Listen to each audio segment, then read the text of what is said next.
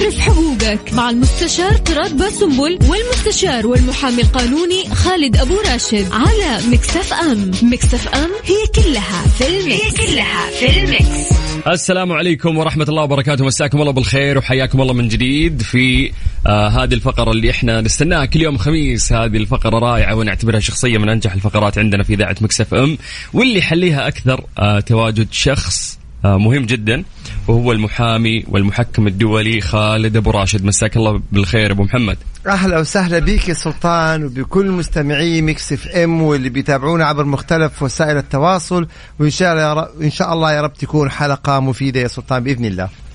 اليوم في اختلاف شوية أبو محمد، من استديوهات ميكس اف ام في مدينة الرياض وأنا متواجد، وأنت في استديوهات ميكس اف ام في مدينة جدة.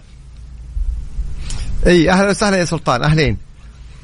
عاد كنت أتمنى أنه في آخر حلقة من غير شر قبل ما ندخل رمضان المبارك أنه أنا شاركك، ولكن مو مشكلة، إحنا بالصوت متواجدين اليوم. يعطيك العافية أبو محمد. حبيبي يا سلطان، الله يسلمك ويبارك فيك.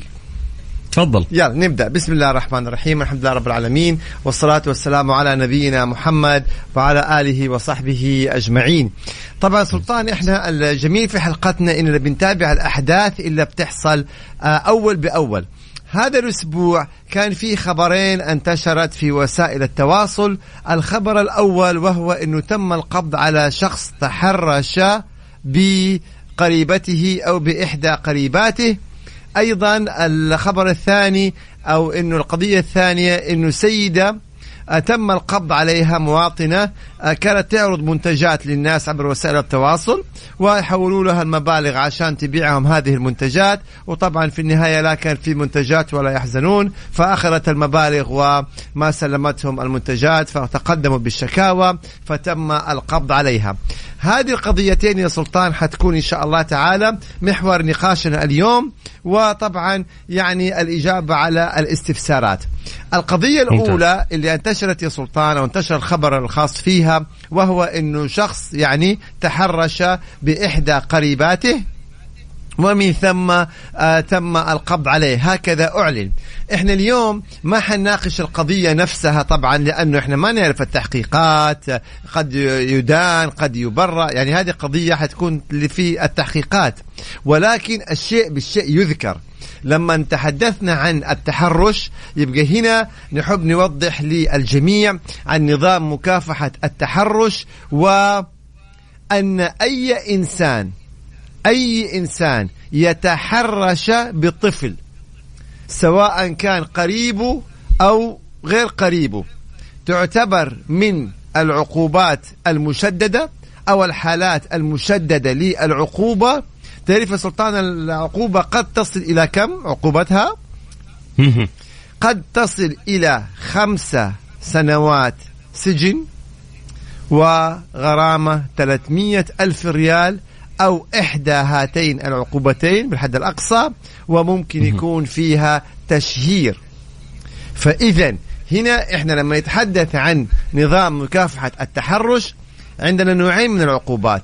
التحرش العقوبة ممكن تكون 2 سجن وغرامة 100,000 ريال، وممكن تكون 5 سنوات سجن كحد أقصى وغرامة 300,000 ريال، أو إحدى هاتين العقوبتين. ليش في تفريق في العقوبة؟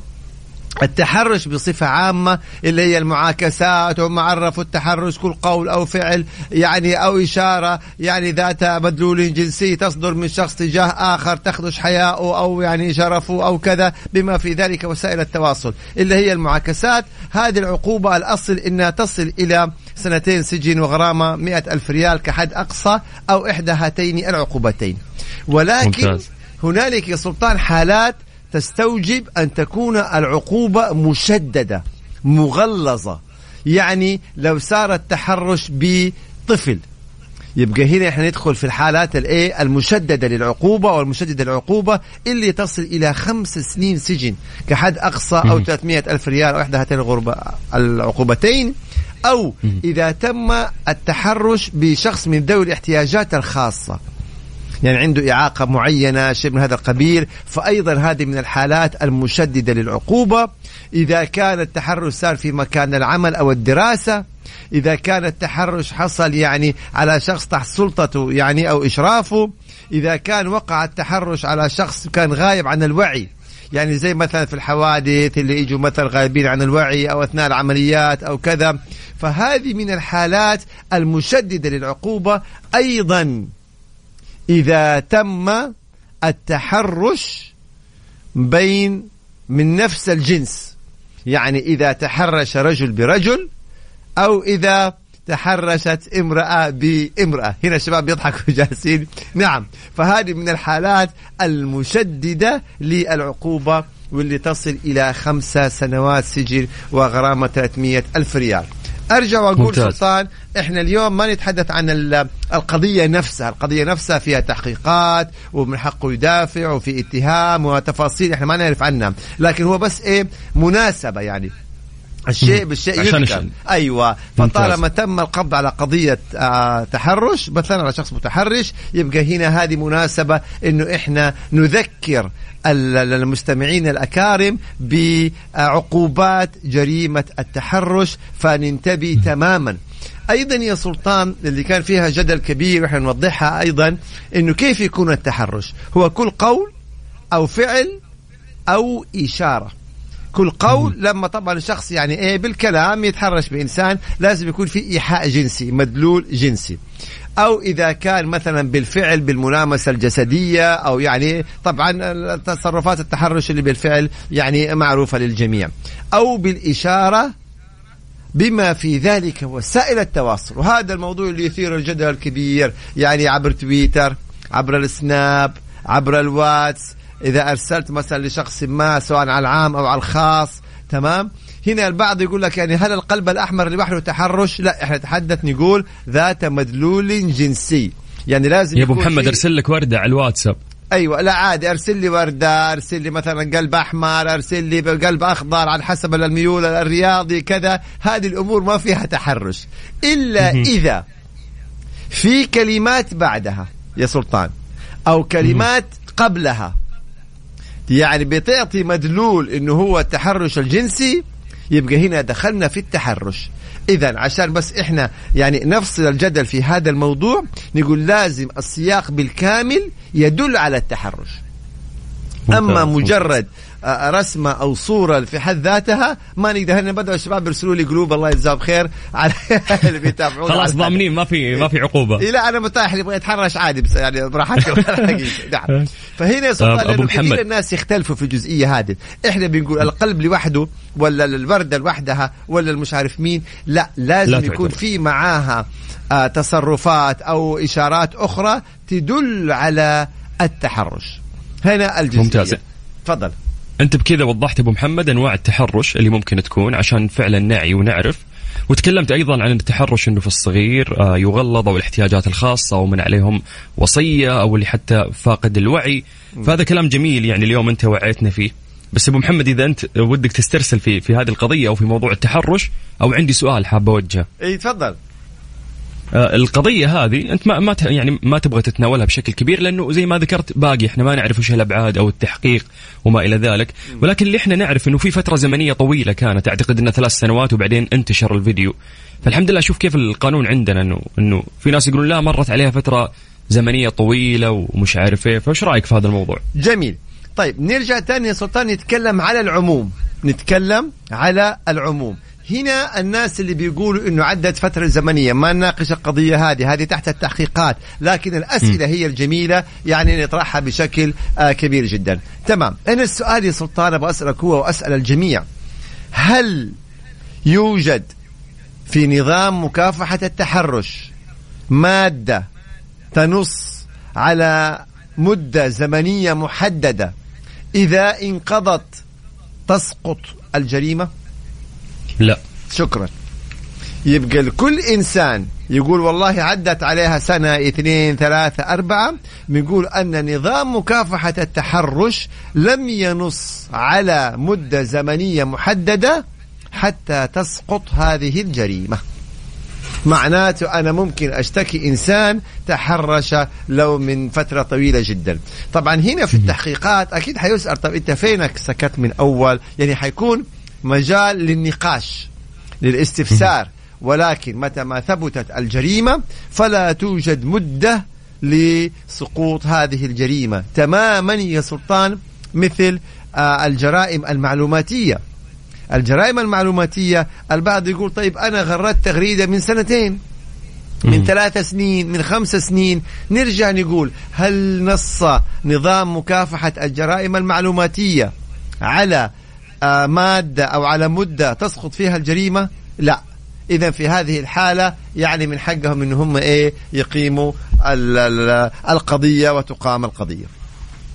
مهمة جدا هذه الجزئية اللي أنت ذكرتها أبو محمد، الله يعطيك العافية.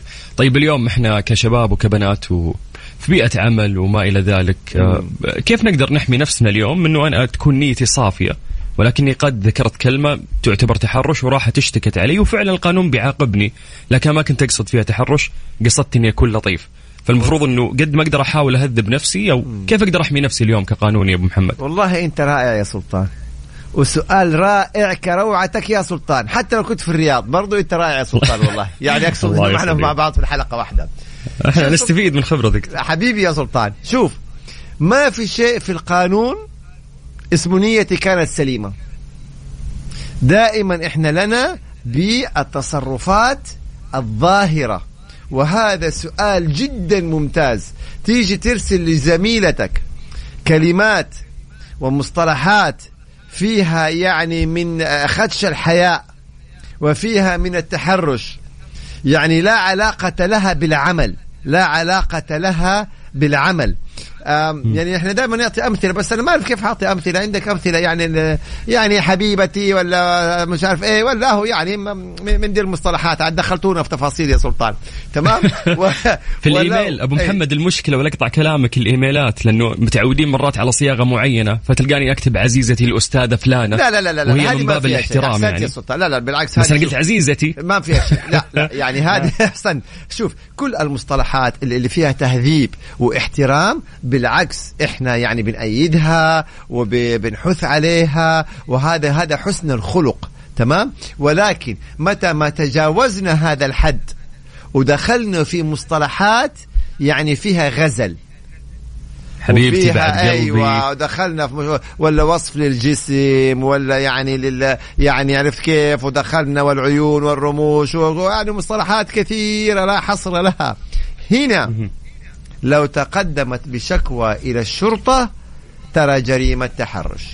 قضية من القضايا تحدثنا عنها، شخص كان يراسل زميلته في العمل بالإيميلات وبالواتس، وكان يستخدم بعض هذه المصطلحات يعني إيه اللي تجاوزت حدود الأدب واللياقة، ودخلنا في الغزل والوصف من هذا القبيل. فتقدمت بشكوى ضده إلى الشركة، فتم إيه فصله.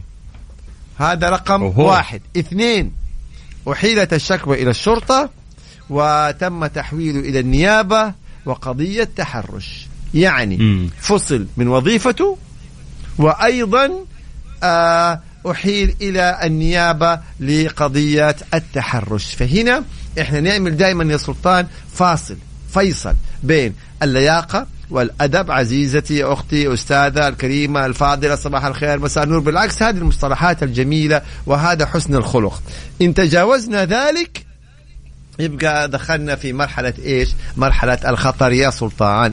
2، يعني أتمنى لما يكون الحديث بين رجل وامرأة يعني إنه لا يمونوا على بعض كثير، لا يتبسطوا بشكل كثير، عشان بعدين لو أحد أخذ صور المحادثة واشتكى لا يجي تقول والله كيف كذا وأنا كانت هي دائما تكلمني وهي تبادر وهي كذا، وبعدين أتصور وتشتكي. إذا ثبت أنك أنت تجاوزت هذا الحدود ودخلت في مصطلحات فيها مدلول جنسي، دخلنا في جريمة التحرش يا سلطان.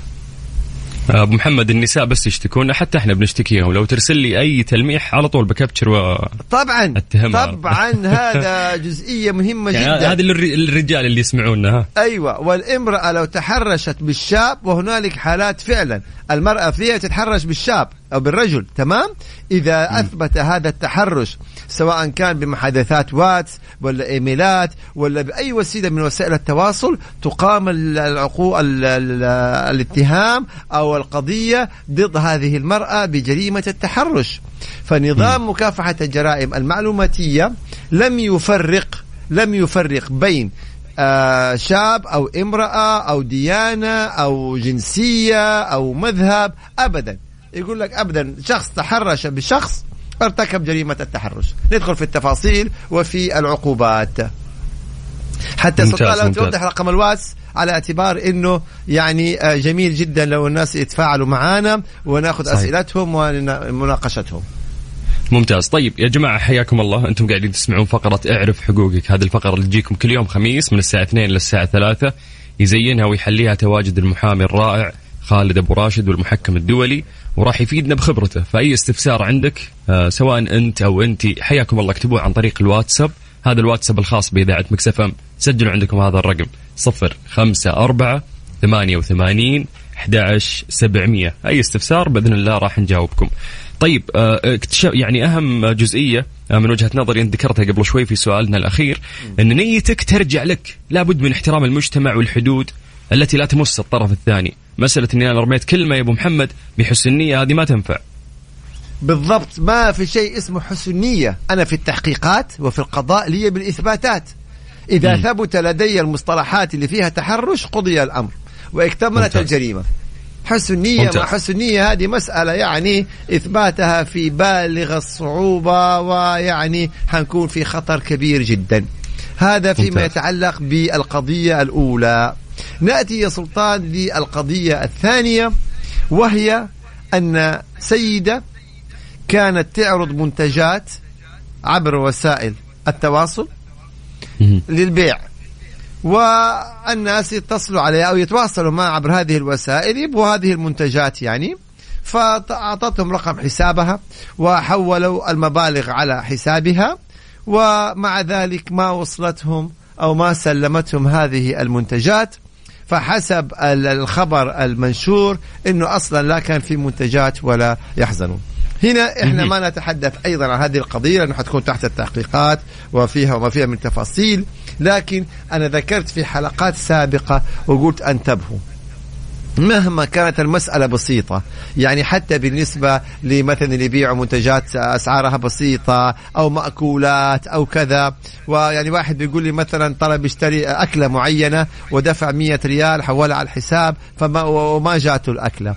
هنا البعض يا سلطان يستسهل هذا الأمر، يقول لك أنا والله أعرض منتجات على 100 على 50 على كذا يعني، والناس يحولوا لي وما أعطيهم هي، وإنه يعني المبالغ بسيطة. في القانون دائما ما في شيء اسمه والله إذا المبلغ كبير أو المبلغ صغير. القانون يقول لك إذا أنت احتلت على الآخرين ونصبت عليهم وأخذت مبالغ، هذه جريمة، إن شاء الله ريال أو مليون أو مليار. العبرة بالاحتيال والنصب وليس بأنه المبلغ كبير أو صغير.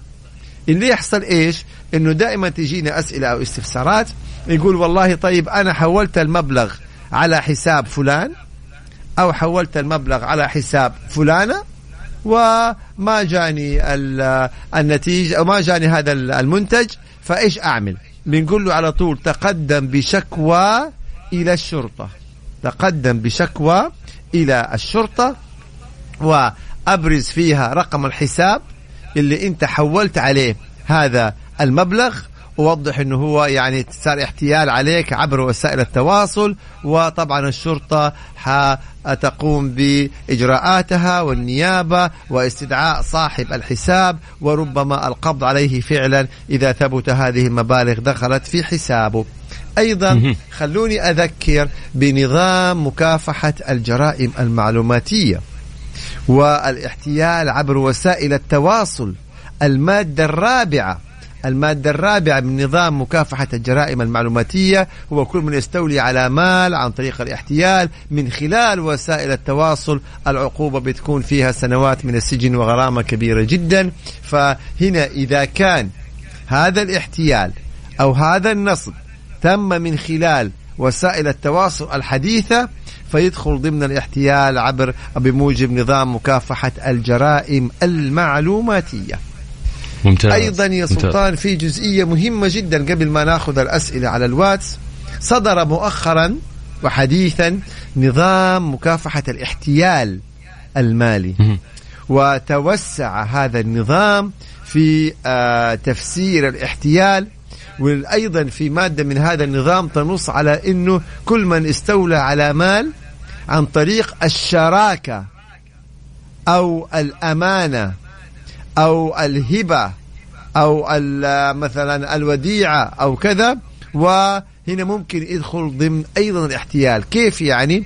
أجي أنا أقول لك يا سلطان تعال نعمل شراكة، أنت تدفع مبلغ وأنا أدفع مبلغ ونعمل شركة. طيب إذا تعملت الشركة فعليا خلاص ما في احتيال، عاد ربح خسارة، شركاء اختلفوا يروحوا محكمة تجارية. لكن تخيل لو أنا أخذت منك هذا المبلغ على أساس أعمل هذه الشراكة وما عملت أصلا هذه الشراكة ولا في شركة ولا في أي شيء من هذا القبيل، هنا ندخل مو بس إنه يقول لك يعني أقصاها يرفع علي سلطان قضية طالب بفلوس، لا، هنا ممكن ندخل في جريمة احتيال وبالتالي حق عام وفيها أيضا سنوات من السجن في حال ثبوتها. كلامك صحيح 100%، وأنا صدر لي حكم الحمد لله أمس في نفس هذه القضية يا أبو محمد. ما شاء الله تبارك الله يا سلطان، خلاص محامي صرت يا سلطان، ما شاء الله عليك، والله محامي يا سلطان. لا والله بالعكس، يعني بتوجيهات بعض الزملاء من المحامين الله يعطيهم العافية وتوجيهاتك أنت بعد أبو محمد ما تقصر، ولكن الحق يعني في النهاية يرجع الشخص اللي بيطالب فيه. نعم، في النهاية نقول ما ضاع حق وراء مطالب. شوف هنا حقيقة عندي في تويتر كان تعقيب جدا جميل لما يقول إنه يا ريت كل التعاملات تكون من خلال التحويلات البنكية، يعني دائما نتعامل بالتحويلات البنكية أو الشيكات. ليه؟ لأنه هنا عندنا أصبح إثبات إنه نعم في مبلغ أتحول على الحساب، يبقى هذا إثبات. أما لما تيجي تقول لي والله أنا أعطيته نقدا، طب أعطيته نقدا، طيب كيف حنثبت؟ هل في شهود؟ هل الشهود شافوك وأنت تعطيه نقدا؟ طب هل الشهود عدوا المبلغ عشان يعرفوا كم النقدا اللي أنت أعطيته هو؟ طيب لو ما في شهود ما أمامك غير أنك تحلف اليمين، طيب هذا النصاب المحتال اللي يعني يأكل مال حرام حيفرق معاه يحلف اليمين؟ فلذلك قدر الإمكان خلوا التعاملات من خلال الشيكات والحوالات البنكية، الإيداعات البنكية، لأنه هذه بتكون مثبتة دائما.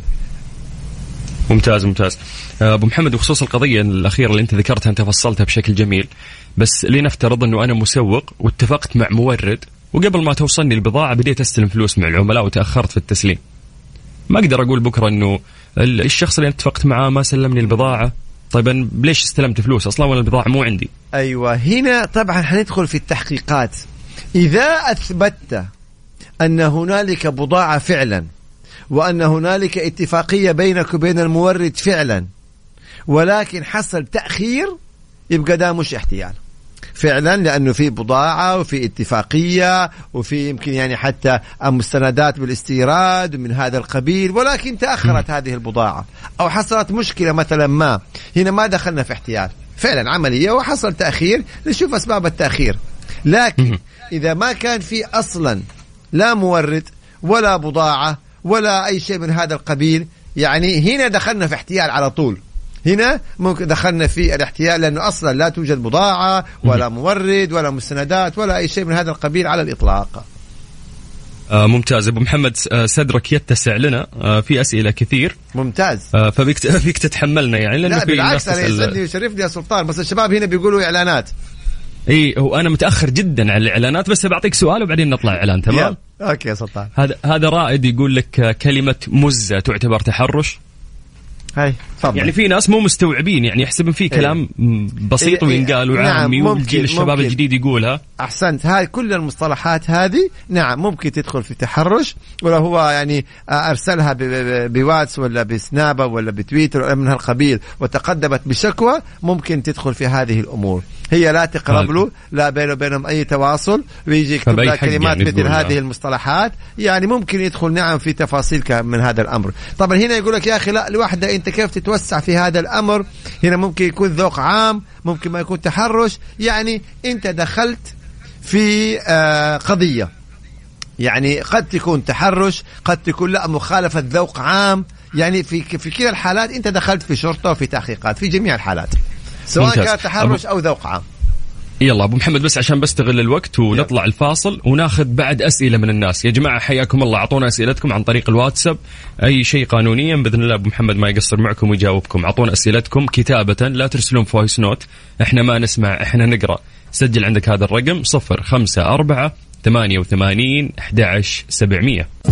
اعرف حقوقك مع المستشار تراد باسنبل والمستشار والمحامي القانوني خالد أبو راشد على مكسف أم. مكسف أم هي كلها في المكس.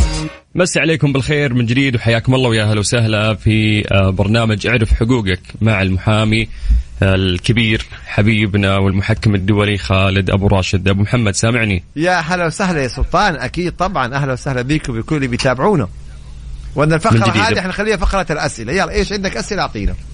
يا سلام. طيب أبو محمد من الأسئلة اللي وصلتنا في الواتساب، خلنا قبل بس نذكر العالم يا جماعة اكتبوا لنا على الواتساب على 054 88 11 700 أسئلتكم وراح نجاوبكم. بخصوص التحرش يقول لك هل أخذ الرقم الخاص أو الرقم الشخصي بشاب أو بشابة من غير الإذن هذا يعتبر تحرش؟ كيف أخذ؟ يعني أخذوا من غير إذن، يعني طلب الرقم قدر يوصل له من غير أي استئذان. لا هذا ما هنا مو تحرش، هنا اعتداء على الخصوصية، يعني فقط لا غير اعتداء على الخصوصية. نعم التحرش اللي ممكن يكون تحرش اللي هو الناس اللي ينزلوا في الأسواق ويطاردوا مثلا البنات ويآذوهم ويطلبوا أرقامهم ومن هالقبيل، هنا احنا ممكن ندخل في ايه المعاكسات هذه، ممكن ندخل في جريمة التحرش. ممتاز. يقول لك شخص حول 1800 ريال إلى شخص ثاني، ما راح أعطيك تفاصيل عشان أدوشك يا أبو محمد، ولكن تقريبا مرت عليها 3 سنوات، هل أو عفوا 2 يقدر يطالب فيها؟ لأن هي حوالة. طبعا فالحق لا يسقط بالتقادم. فأنا لو أقرضت شخص يعني مثلا من 30 سنة مبلغ، يحق لي اليوم إن أنا أرفع قضية وأطالب بالمبلغ هذا، وإن عدى عليه 30 ولا 40 ولا 50 سنة حتى، بل أن الورثة يطالبوا بحقوق مورثهم حتى وإن عدى عليها سنوات والسنوات. فالحق ولله الحمد لا يسقط بالتقادم في شريعتنا الإسلامية. بس أبو محمد مرات نستصغر نقول 1800 ريال ممكن يعني ما تقبلها المحكمة، يعني الناس ما تدري. صحيح، ما في عندنا نظام انه والله يقول ان اذا المبلغ كذا خلاص يضيع عليك ما تطالب فيه. برافو عليك يا سلطان. الحق حق ان شاء الله بريال، الحق حق ابدا. ممتاز. هو يسألك يا ابو محمد يقول طيب كيف اشتكي؟ يتقدم بدعوى قضائية إلى المحكمة العامة وينص في شكواه على أنني أقرضت فلان مبلغ من المال وقدره كذا وما سدده وأنا أطالب إلزامه بالسداد، ويقدم في يعني يرفق في شكواه كيف هو سلفه، مثلا أودع في حسابه، كتب له شيك نقدا، عد هنا نشوف فيه شهود تحليف اليمين، أبدا ما يثبت أنه أعطاه المبلغ، ويتقدم إلى المحكمة وتقبل الدعوة وسوف يستدعى هذا الشخص ويواجه بهذه الدعوة، فإن ثبت صحة الدعوة يحكم عليه بدفع المبلغ فورا. ممتاز ممتاز، تفصيل رائع أبو محمد. هذه سيدة أيوة. تقول أنا بنتي زواجها كان أيام أزمة كورونا، وكنت حاجزة ميك أب ودافع عربون شكل الأحد الصوالين، تقول دافع لهم 5800 ريال واتلغى الزواج بسبب كورونا. يقول رفضوا تماما أنهم يرجعون العربون، وتقول أصلا هي ما سجلت في معروف، فإيش الحل معها؟ فشكلها صالون ولكن ما عندها موقع، هي شكلها يحجزونها عن طريق الواتساب أو انستغرام وما إلى ذلك. هنا هذه مشكلة العربون.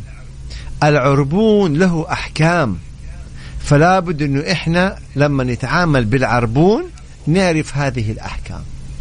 العربون هو جزء من المبلغ الإجمالي المتفق عليه، يدفع مثلا الطرف الأول للطرف الثاني مقابل إتمام مثلا بعدين عمل معين أو بيعة أو شيء من هذا القبيل. أبسطها بشكل أكثر. اليوم أنا بشتري منك يا سلطان قطعة أرض، فجيت قلت لك هيا هذا عربون عشان أنت تحجز لي الأرض بعد 10 أيام أنا أشتريها منك، عشان تحجز لي هي 10 أيام هذا العربون، فأنت تستلم العربون. المفروض أجي أنا بعد 10 أيام أكمل لك المبلغ تبيع الأرض. فلو جيتك أنا بعد 10 أيام وقلت لك لا والله بطلت رجع لي العربون، لا طبعا لا حق لي في طلب استعادة العربون طالما أن عدم إتمام البيع أو الموضوع المتفق عليه بسبب يعود لمن دفع العربون وليس للبائع. فلو أنا دفعت العربون بدوري أنا حجزت لك. أيوة بالضبط، أنت حجزت الأرض 10 أيام وما تبيعها لأي أحد، فأجي أقول لك رجع لي العربون. طيب وال10 أيام أو الشهر أو السنة أو اللي حجزت فيها الأرض هذه إيش مقابلها؟ فهذا مقابل هذا. فهنا إذا كان القصور مني أنا، يبقى هنا أنا ما أقدر أقول لك رجع لي العربون. والعكس صحيح، لو أنت يا سلطان جيت تبغى تتصرف في الأرض، حاجة أقول لك أنت ما يحق لك تتصرف في الأرض، أنت أخذ مني عربون أو السيارة أو المنتج احنا اتفقنا عليه، ما يحق لك. فإذا هذه مقابل هذه. فاليوم ممتاز. أنا لما أجي أدفع عربون لمحل كوافير تجميل لساعة معينة، احنا حجزنا في ساعة معينة، هذا المحل يعني في الساعة المعينة اللي فيها الحجز طبعا رفض يرتبط بأي أحد، وحجز لك المساحة وحجز لك كل شيء والوقت والمكان وكل شيء. جيت أنت لظرف يخصك قلت والله ما صارت المناسبة، رجع لي فلوسي. لا طيب أنا حجزت لك المحل وجهزت ورتبت، فهذا السبب يعود لك أنت، مش سبب يعود للمحل. فهذا يعني إيه هنا، يعني المسألة فيها حيكون جدال. الأقرب إنه إذا صاحب العربون هو اللي أخل بإكمال الالتزام لا حق له في هذا العربون. أما إذا كان الإخلال من الطرف الثاني لا، يبقى أنا ألزمه يا إما ينفذ العمل أو يرجع العربون. احنا مرات تاخذنا العاطفه يا ابو محمد، انه انا دفعت العربون ما استفدت من الخدمه، رجع لي فلوسي. لا، الشخص اللي حجز لك فوت شغل ثاني بناء على حجزك، فرغت لك هذه المساحه، فانت ما استفدت منها ولا خليت غيرك يستفيد وانا اكسب. احسنت. فهنا الجزئيه هذه حلو انك وضحتها يا ابو محمد بشكل واضح. تخيل الحين انت عندك سياره تبغى تبيعها يا سلطان، وجيت قلت لها خلاص يا سلطان انا اشتريها منك، لو بس انت يعني ايه خذ هذا المبلغ وبعد شهر انا اكمل لك المبلغ، لا تبيع السياره. وانت طبعا خلاص يعني حجزت السيارة شهر كامل، اجي بعد شهر والله يا سلطان صارت لي ظروف رجع لي فلوسي. طيب والسيارة اللي انت حاجزها واحتمال يكون جوك يعني مشترين وجوك زبائن يبغوها وانت رفضت، يعني هذا ايش وضعها؟ فهي لا ضرر ولا ضرار. هذه احكام العربون. لانه لو انا اجي ادفع العربون ووقت ما ابغى ارجعه طيب ما اصبح ما له قيمة، أصبح ما له قيمة، ما أصبح انتفى القيمة من هذا العربون. أبو محمد عندنا عبد الله أبو عابد سلف صاحبه 4500 ريال، يقول له أكثر من 2 ما رجعها، يقول أبغى أشتكي عليه، يعني شكله استنى عليه فترة و2 وما رجعها لصاحبه. يقول أبي أتوجه للمحكمة، إيش المطلوب؟ هو حولها بنكي. ممتاز. الآن التقاضي كله يا سلطان أونلاين، تمام؟ فتدخل على موقع وزارة العدل، تدخل على موقع تختار المحكمة العامة وتكتب دعواك أنني أقرضت فلان مبلغ وقدره كذا بموجب الحوالة البنكية، وأطلب إلزامه بإعادة هذا المبلغ، ويرفق صورة الحوالة البنكية. في هذه الحالة طبعا حيتم قبول هذه الشكوى، وحتيجي رسالة إلى خصمه اللي هو صاحبه ويقولوا تعالى عندك جلسة. في الجلسة القاضي حيقول له ثبت لدينا تحويل مبلغ 4500 على حسابك، والمدعي يقول أنها قرضة حسنة، هل عندك ما يثبت إنك أعدت هذا المبلغ؟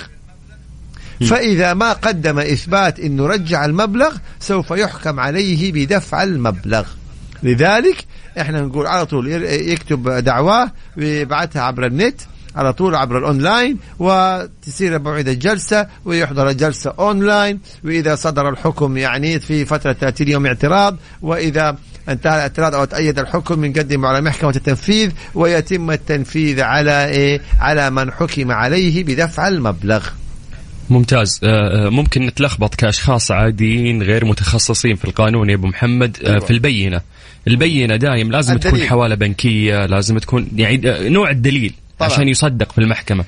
هذه المسألة فيها تفصيل يا سلطان، خاصة وقد صدر مؤخرا أيضا نظام الإثبات. نظام الإثبات يوضح إيش هي الأدلة. يعني يمكن على عجالة جدا نتكلم مثلا تبدأ الأدلة بالإقرار، إذا أقر الإنسان أو اعترف، سواء كان في المجلس الشرعي القضائي أو بموجب خطابات أو هذا، يبقى هذا دليل. أيضا عندنا شهادة الشهود، 2 شهود يشهدوا، يبقى هذا دليل.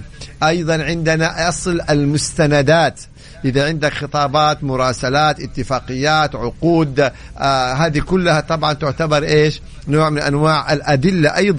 أيضا إقرارات أو إجابات الأطراف أثناء القضية، أقوالهم اللي بيتم إثباتها، أيضا هذا عندنا دليل.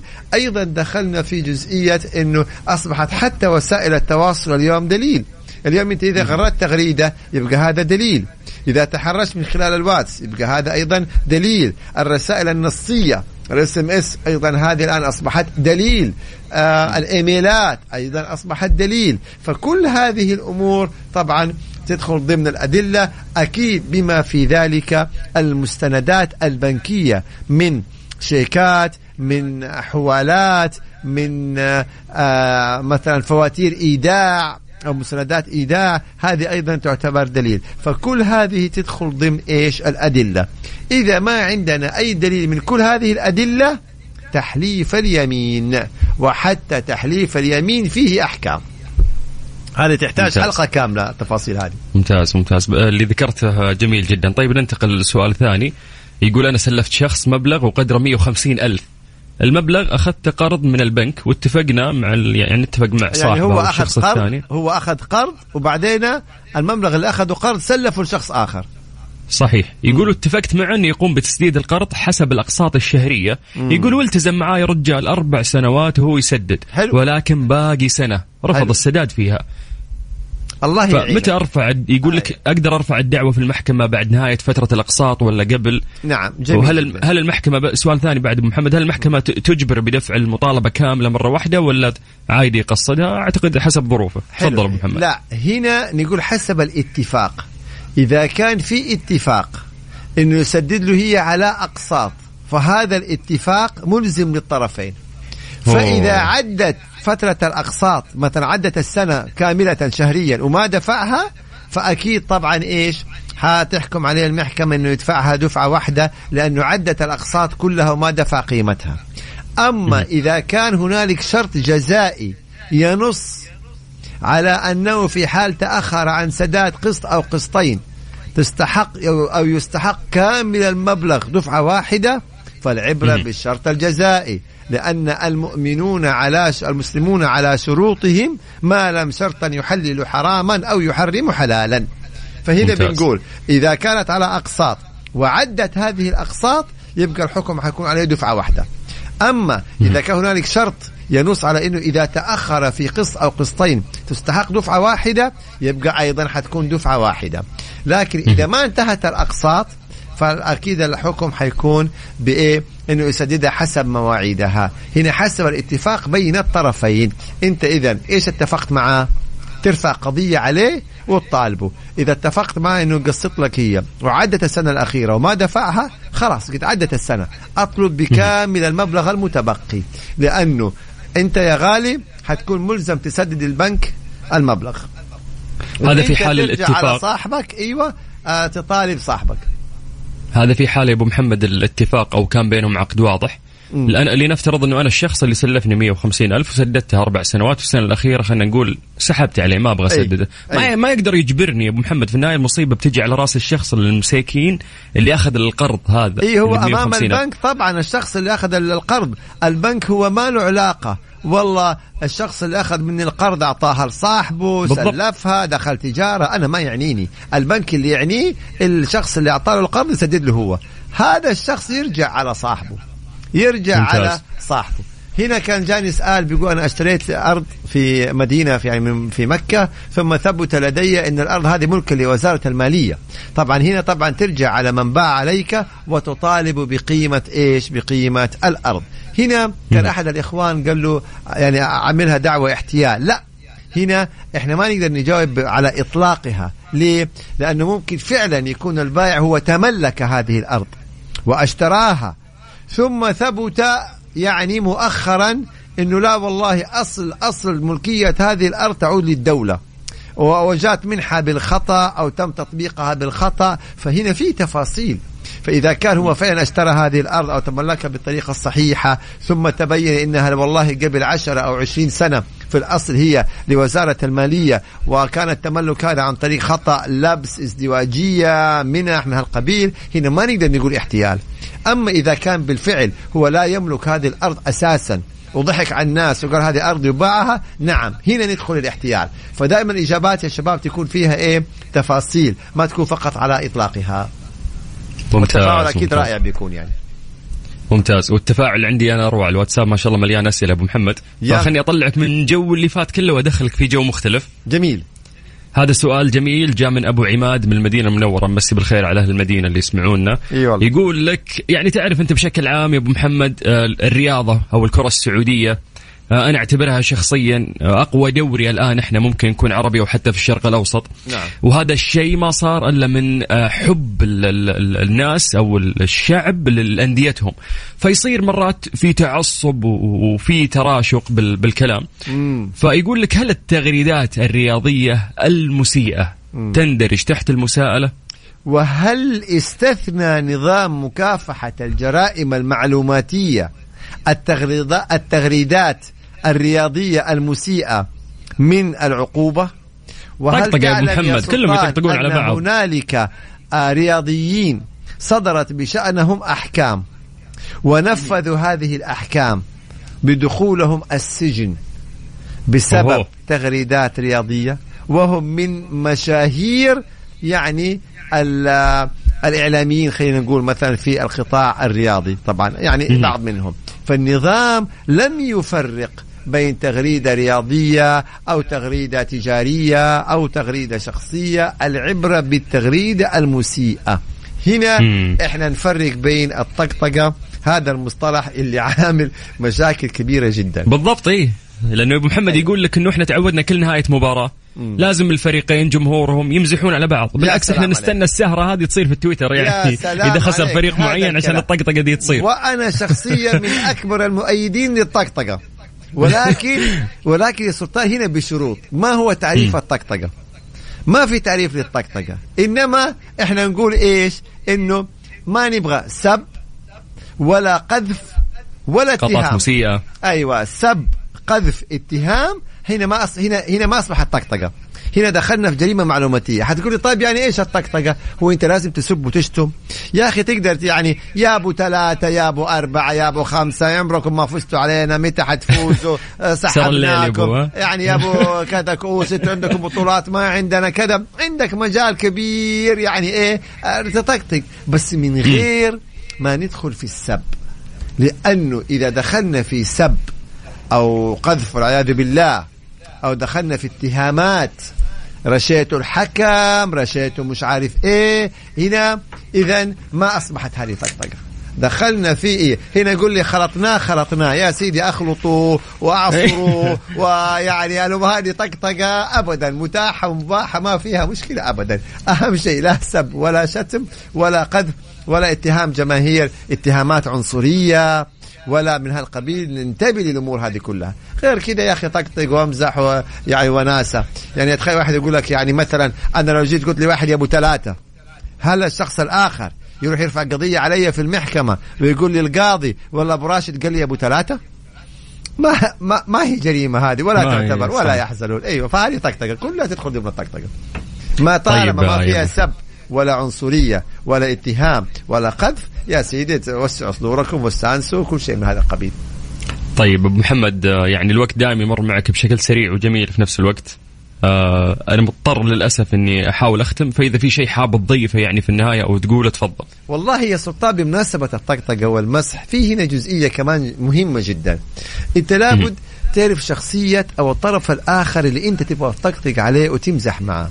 فإذا كان هذا الشخص يتقبل الطقطقة والمزاح فامزح واستانس وكذا، لكن إذا أنت تعلم أنه هذا الشخص ما يتقبل المزاح أو يكون يعني في مود ما يتقبل وتيجي أنت يعني تستفزه وتطقطق عليه بعدين هو يبدأ يغلط عليك، هنا لازم إنسان كمان يعرف هو بيتكلم مع مين ويقدر ويقيم هذا الأمر فقط لا غير.